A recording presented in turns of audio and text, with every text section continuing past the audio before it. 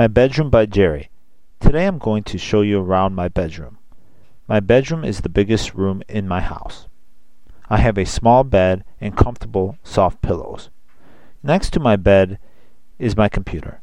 Next to the computer is my desk, and I put a lot of books on it. Behind my desk is a bookshelf. Almost all my printed lectures are on this white bookshelf. On the other side of my bedroom is a fish tank, and there are many colorful fish in it. Under my bed is a cabinet with a box inside, where I put all my old toys. Sometimes I still like to open the box and take a look at my old toys. In the back of the cabinet are some paper cards, which are for my art class. My favorite place in the bedroom is under the desk. What can be under the desk?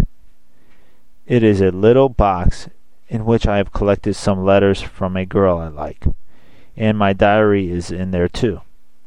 These are my secret. Don't tell anybody, especially my parents. Okay?